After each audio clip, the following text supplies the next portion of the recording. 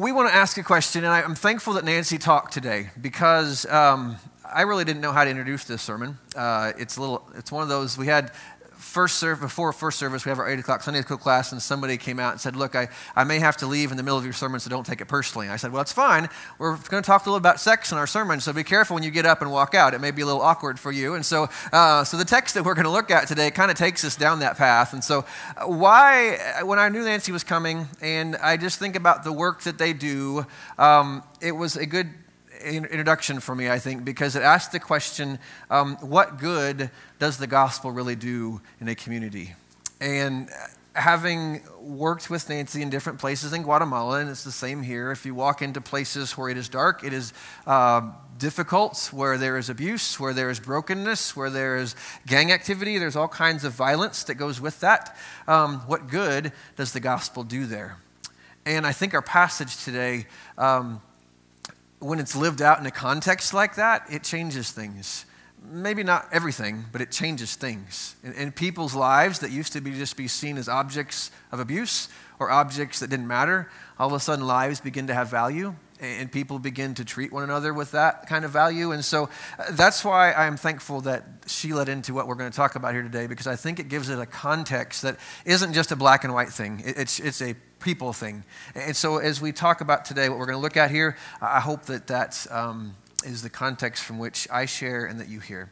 1 Thessalonians chapter 4, beginning in verse 1, Paul begins this last two chapters, the last half of his book, with these words. He says, finally, then, brothers, we ask, we can put that up there. There you go. Thank you. Very good. Bingo. All right, finally. And anytime a preacher says finally, you know, okay, we can go to the restaurant here. Start the car, honey, push the button. Well, if you're reading along Paul's letter and you think, oh, he's about done, he's not. He's got half of his letter left to go, but he's a preacher, so he can say finally and still get away with doing that. And so it's okay. But he says finally, and I think it's more of a transitional thing than a concluding thing. It's a finally then, brothers. So he's got through all the I'm proud of you, I miss you, I can't wait to try to be with you again. But then he gets to the last half of his letter, and he's going to encourage them. He's going to teach them and some things that he needs to build them up in. He says, finally then, brothers, we ask and urge you in the Lord Jesus, that just as you received from us how you ought to walk and to please God, note that word walk.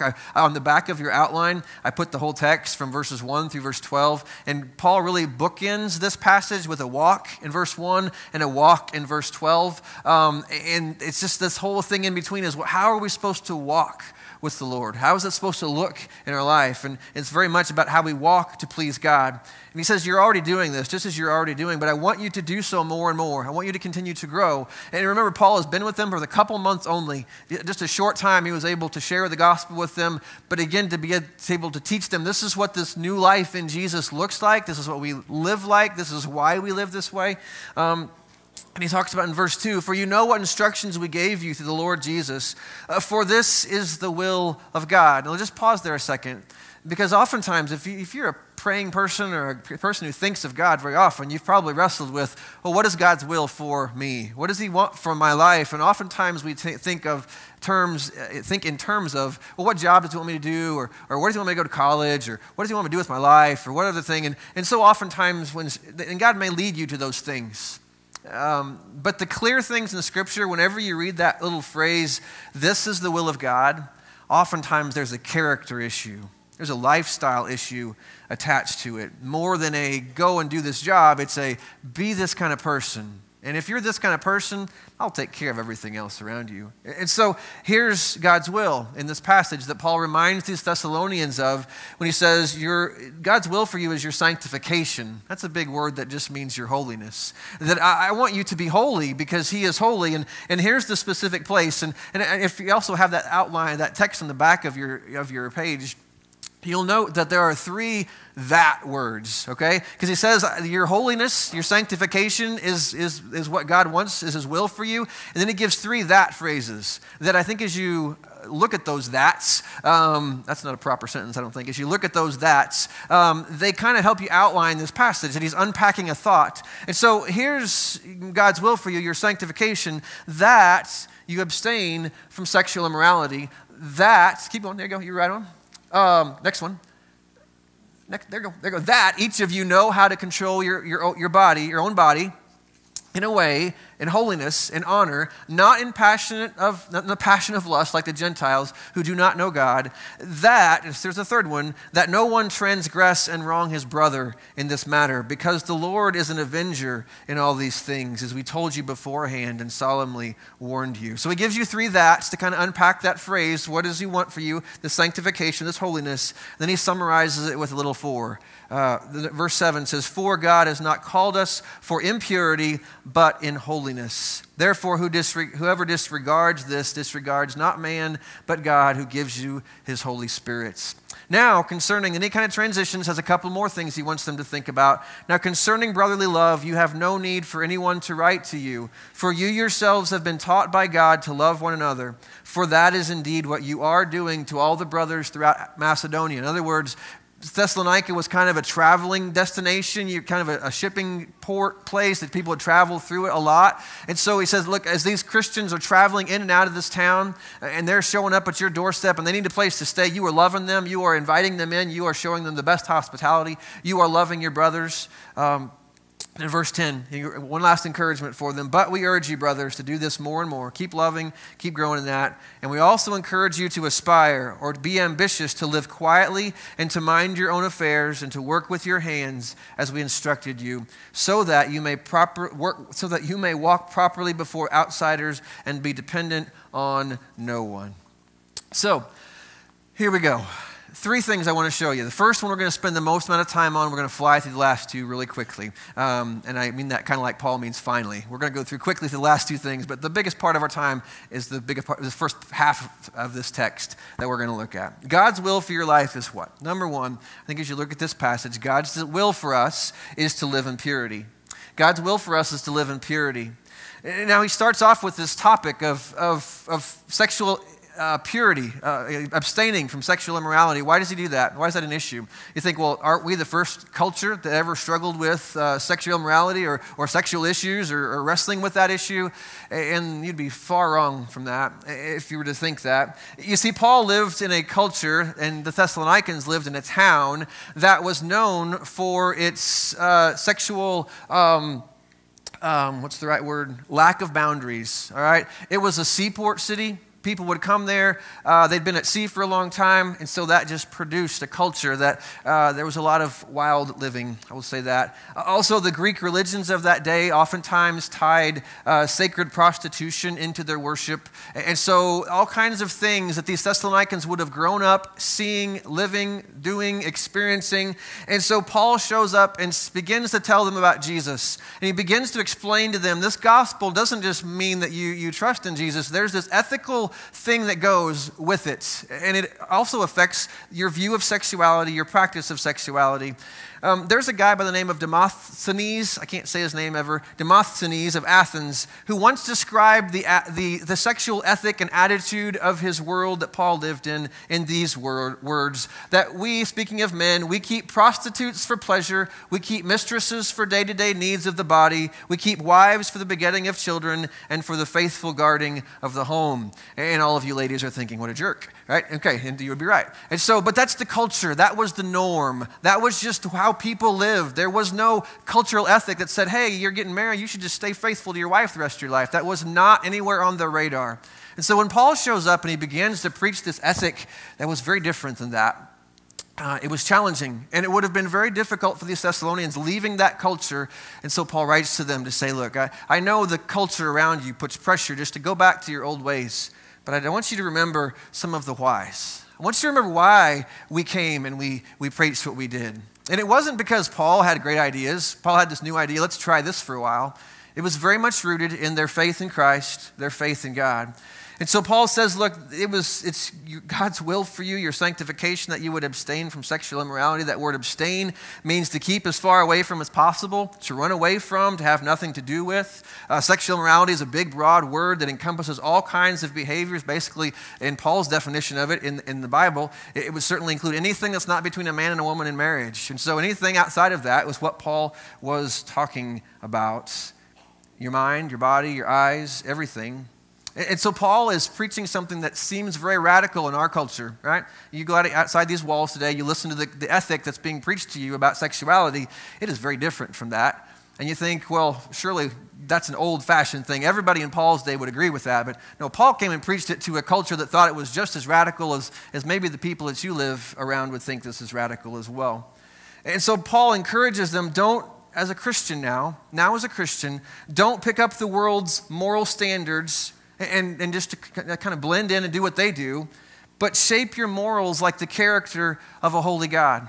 Shape your morals as if the Father that you believe in, the Jesus who came and saved you, now that you're in Him, shape your morals to be what they are. And so what I appreciate about this passage, as much as other passages say the same thing, but this one Paul goes and he gives us some reasons as to why this might be. He gives us some reasons. Again, in verse 4 and 5, he kind of gives us the definition of what does this look like then? If I'm going to pursue this sexual purity, what does it look like? It means in verses 4 and 5 that each one of you know how to control his own body in holiness and in honor. And those are important words. Those are helpful words, I think, for us, because holiness is kind of a standard that God sets, but honor is kind of like, okay, I'm going to live my life in a way that honors God, honors the temple that now I am, that Paul says in 1 Corinthians, because the Holy Spirit lives in me and I'm a temple now. I should live in a level of honor. But it also implies, as we're going to see, that there's a level of honor that other people are due because they are made in the image of God. And that my lack of following God faithfully in this oftentimes is going to dishonor God. It's going to damage the honor that my temple is due, but it's also going to dishonor other people. I'm going to take honor away from other people. And here's my question for us as I think about that verse, is that who's in control of your sexual appetites? And that's what Paul is asking them to think about. Are you in control of your own body in holiness and honor? Or is it like the passion of lust, like the Gentiles who do not know God, and they're just following whatever feels good, whatever they want, whatever they see, whatever impulse they have, they just follow that. Who's in control of those appetites? And Paul implies, the Bible would be very clear to say, I do have the ability to control that. Now, that doesn't mean I'm not tempted. That doesn't mean I don't have struggles. That doesn't mean I don't wrestle with that. But if God is a reality in my life, I have the ability to practice self-control. And we could go deep into that, but we won't. But just understand that it's not just I have to because I feel it. It is very much how do I learn with God's help to learn to practice control of my body in holiness and in honor.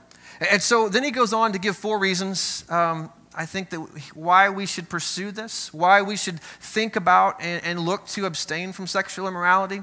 The first one is my favorite, maybe the wrong word, but it's a word that I think gets to the heart of this, because so many times when we think of, well, God wants me to be holy, I just think of God's just not into fun. God just doesn't want to have any good things in my life, and if it's fun, it's out. I can't do it. And that's not what God is after here. God understands the power of sexuality. He understands the power and the difference that it makes in our life. And so the first thing I want you to see is that the first reason is in verse 6, that Paul says, I want you to consider the character of the crime. I want you to consider what not following these guidelines, this teaching on sexual purity does, because it hurts people. And as much as we like to live in a culture that says we're free and it doesn't hurt anybody, I'm not hurting anybody else, Paul would say that is so far from the truth. And look at verse 6. The first thing he says is that the reason I want you to do this, I want you to have honor and holiness in your life, is because I don't want you to transgress and wrong your brother or sister or any person. That's just a generic word that means other people. I don't want you to hurt other people in this matter. And that's a powerful phrase, and I'll be honest with you. Whenever I knew this sermon was coming up a couple weeks ago, there's this thing that grows in the pit of my stomach, because I don't really enjoy this topic. My kids are already freaked out from the first service that I had to talk to. And so it's not a fun topic, right? It's a quiet ride in the van on the way home. And so it's when you and I think about this, but this is the thing that I just kept coming back to. If you were to make a list of the hurt that comes into the lives of people who have been abused, who have been raped, been taken advantage of, exploited, objectified. That's what Paul's talking about. When we don't follow this truth, what do you have? You end up with a culture, whether it's Guatemala, and you walk through the streets, and there's people that are objectified and taken advantage of and abused and raped and all kinds of painful things, or that happens right here. When we don't follow this truth, we may think, well, it's just me and my desires, but every time I act on an impulse outside of what God is telling me to do, I am transgressing and I'm wronging somebody else. whether that be the abuse, again, adultery, I'm taking away something that belongs to someone else. Even premarital sex is robbing a future spouse of the affection that someone else probably deserves for my own personal wants, for what I want. And it's about who's in control. If it's about what I want, and it's me and it's my passions that's driving it, I can very quickly objectify and take someone from the level of a human being who's created with dignity and honor in God's sight, and all of a sudden they're just a means to an end so that I am satisfying a desire in my life. And so I just appreciate that phrase, and it's the one that I don't know what you'll do with the rest of this, but regardless of what you think of this teaching, whether you think, oh, that's just old-fashioned, or you can't argue with what Paul is talking about. Just look at the collateral damage in our culture that's happened because we have just thrown off all restraint, and we say, well, we'll just fix that later, or somebody else will fix that. That's not my problem. And we live in a culture that just reaps the pain of that. Whether it's husbands and wives, present or future, whether it's parents or children, born or unborn yet, public health, public morality, the honor of an institution that just holds society together in marriage, all kinds of things happen. And so sin always steals something from someone else, and that's true regardless of the sin. But sexual sin certainly does that. It steals from the person, it steals from our future, it steals from our present, it steals all kinds of things. And so we're going to look at the other three, but that's the one for me that really challenged me and can just ask me to stop and, just be very careful about this, because God is not out here saying, hey, I just don't want you to have any fun. God is saying that I love people. And when you don't follow my guidelines, people get hurt. And kids grow up with all kinds of issues. And women are objectified and exploited. And you have sex trafficking. And you have all kinds of stuff. And you think, why would we have that in 2019? It's because we don't want to live by rules. We just want to please ourselves. And so I think I'll leave it at that. The character of the crime is number one. But he goes on quickly at the end of that verse, into verse 6, to talk about the character of the punishment. If you're a Marvel fan, here's your word of the day, that the Lord is an avenger, okay? I don't know if he shows up in the Hulk and all those people, but it talks about the Lord as an avenger, and you think, that seems harsh. That's where God gets a bad rap, right? The guy's up there, he's just got his thumb, he's got his hammer ready. We're going to talk about this hammer in a second, but he's got his hammer looking for anybody who's having fun, anybody who's out there to have a good time, he's just going to whack them on the head, because that's what God is. He's just a mean old avenger up there. And that's not what this is talking about. Read that in context. Why does it say that God is an avenger? It says that because if you look at the first part of that, what is God's attitude towards people? God loves people. And who does he love especially? If you read the Bible, he loves the oppressed. He loves those who have no voice. He loves people, the widow, the orphan. And what so often happens when we choose to exercise power in sexual ways and we take advantage of people, you make the connection, who's God avenging? God is avenging people that are being taken advantage of, people that are being objectified. And whether that comes in a present form now or it comes future, when I stand before God someday, I don't know what that looks like. I'll let you stew on that. But when it talks about God being an avenger and all the things, it's all tied to, boy, don't do wrong to someone else, because God cares about those people. God cares about that young man or that young woman. God cares about that kid. God cares about that older person, whatever it may be. God cares about that person. And so be careful that you do not allow your sexual attitudes, practices, habits to do something that brings harm into the life of another human being, because God cares about that. And so consider the character of the punishment, verse 6. Number 3, consider the character of the Christian calling.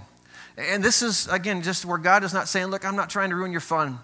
But when you joined my way, when you said, I want to follow Jesus, part of that way is I'm calling you into this beautiful thing, this beautiful life where I want to bless, I want to lead you, I want to protect some things in your life, I want to shine through you.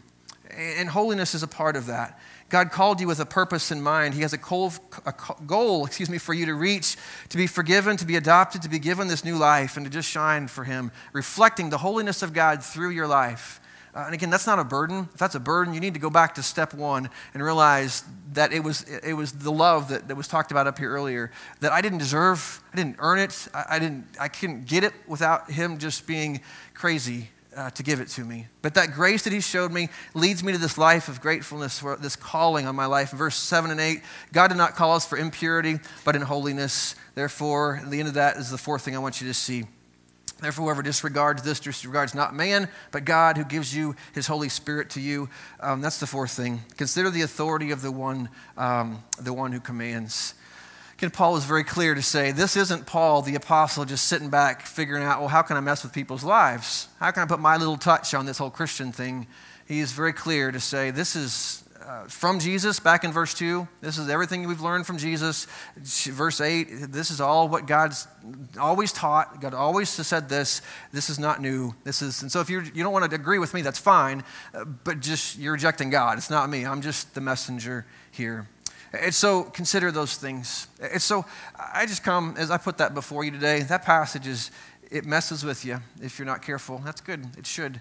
But may we do so not with just, that's just old-fashioned stuff. Consider why Paul gives the ideas he gives in this passage. And so we are called to live a life of purity, but there are two more things I want you to see very quickly here. Number two, I'll throw these up here and we'll move on here. God's will for your life is to live in purity, but God's will for your life also is to love one another.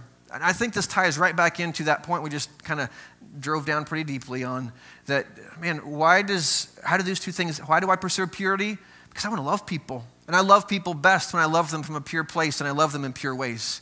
And if I'm not loving people purely, I'm not really loving them. And I'm going to mess with their life. I'm going to do damage to their life that I don't want to do. And so he calls them to love one another. He says, you've been doing this, verse 9 and 10. I don't have to write anything. You've already been growing in this. You learned this you've been taught by God. You look to how God loves people. And you just said, you know what? If God loves people like that with a crazy love, we're going to go love like that. And so maybe they love the visitors who passed through their town and the word spread. Maybe they loved the people who started the riots that were aimed at them, and they showed love to those people. Crazy. How about that? Maybe they loved each other, and that's sometimes hard. They just love people. And Paul says, you know what? Kudos. Keep doing that. Grow up more and more. Continue to love each other. That's God's will for you. And number three, God's will for your life is to light the way for others. To light the way for others. You and I look at that, and we're going to come back to this in a few weeks, and so I won't drill down too much on that. But just think of this. He says this, we urge you, brothers, to do this more and more, aspire to live quietly. In other words, you're not going to walk out your front door, walk down the street, saying, hey, here's Mr. Purity. Woohoo, I'm pure t-shirt on, so everybody knows that I'm a pure guy, and I love people. It's not about beating your chest and beating your own drum, saying, look at me. He says, you know what? You don't need to do all that. Just get up every day. Live quietly, mind your own business, go to work with your hands, do your job well, do the very best you can. And when you do that, you're going to begin to earn the respect of people day in and day out as they just watch your life, as you love them, as you treat them differently. They're not an object to you. They're a person, a human being with real thoughts, with a real soul, that you're going to treat them with respect in a different way because you're going to love them purely. You're going to be different to them. And so to light the way for others. And so I'll put that before you, and we'll finish with that. I brought a hammer with me here today because here's what happens. This is always a hard thing for a preacher to do because sometimes Christian people get truth, and they take it like a hammer. They just start going around beating people up with it. It's like, oh, you terrible person. Look at you. Look what you did. And they just begin to beat people. I'm going to hold on tightly to this so you're okay. All right. They're going to beat people up with the truth. And this is a tool that can certainly do some damage, and the truth can do that. And a lot of people have been hurt because graceless, unloving people have just bombarded them with truth. And yet, I don't think that's what Paul is writing to them for. I think he's writing to say, I'm going to give you some truth, but I want you to build a shelter. I want you to build a safe place for people to come. I want you to build a place that it's safe for them to land and say, you know what, we've all been there. We've all struggled. We've all fallen. We have all failed. And at the end of that path is a shelter where the Most High God lives. Last week in our sermon, we talked about a passage that I really didn't have time to talk on more, and I probably don't have time today, but I want to read it to you anyway. It says this. Remember last week when we were talking about the difficulties that these Thessalonians were facing and how they were being persecuted? And Paul writes to them at the end of chapter 2, he says, I'm thankful that you, when you face these persecutions and hard things from these Jewish folks in town, I'm thankful that you didn't give up. And he begins to list some words that seem a little harsh.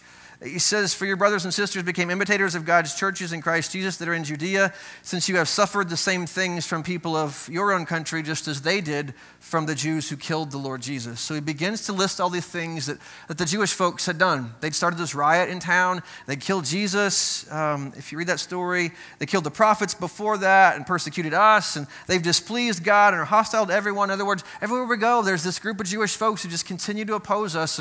And he finishes that passage by saying, you know what, the wrath of God is building up against that. And we tried to say it quickly last week, and I just want to stop there because I think it applies here too. That God never delights in wrath. Whether it's being the avenger here, that's not what God's MO is. He's not out to destroy and beat people up with it. His desire is always that people would repent. And so I would just finish with that in mind, with Paul dealing with these people who continued to persecute them, that he always tried to build a safe place for them to land, a pillow, a pad for them to land in. And I would just illustrate that with Acts 2, that here's Peter, the other apostles, they stand before the same group of people that Paul is talking about, these people who had crucified Jesus just a month or two before. And he preaches truth to them. He says, look, God sent his Messiah. And he quotes all these verses to prove it and said, but you rejected him and you crucified him. And it worked. They were cut to the heart. And God said, Peter's response was not, you don't deserve a second chance. You don't deserve grace because you messed up. How big of a mistake is it that God finally sends his Messiah to you and your response was, let's just tack him to a tree and leave him there and make fun of him. That's a major mess up. But I just love that response, that when their hearts were broken because of that news, the response they were given was not, there's not room for you anymore. You can't ever be good enough. The response was just to repent. Be baptized, and there's this new forgiveness that comes, and there's this new life, and all that stuff can be gone. And so I hope that as you hear this today, I know this, every time you talk about this theme of the subject of sex, that it falls in a lot of different places. For some people, it brings up a lot of pain, because you've been on the other end of the abuse or the hurt, and you know that. And so I pray that grace, you land in that. And maybe you've been one you lived outside of that will, and you regret some of the things that maybe you did, and you know that in your mind, and Satan reminds you of it frequently. But I pray that you would be reminded that, man, the same God who was willing to speak truth into these Jews' lives was willing to say, hey, I know what you did, but come home. It's okay. We can forgive this, and we can renew and rebuild something beautiful in your life. And so as we think about this subject today, I pray that we build shelters that are gracious places, warm places, soft places for people to land when we hurt and when we struggle and when we fall in this area.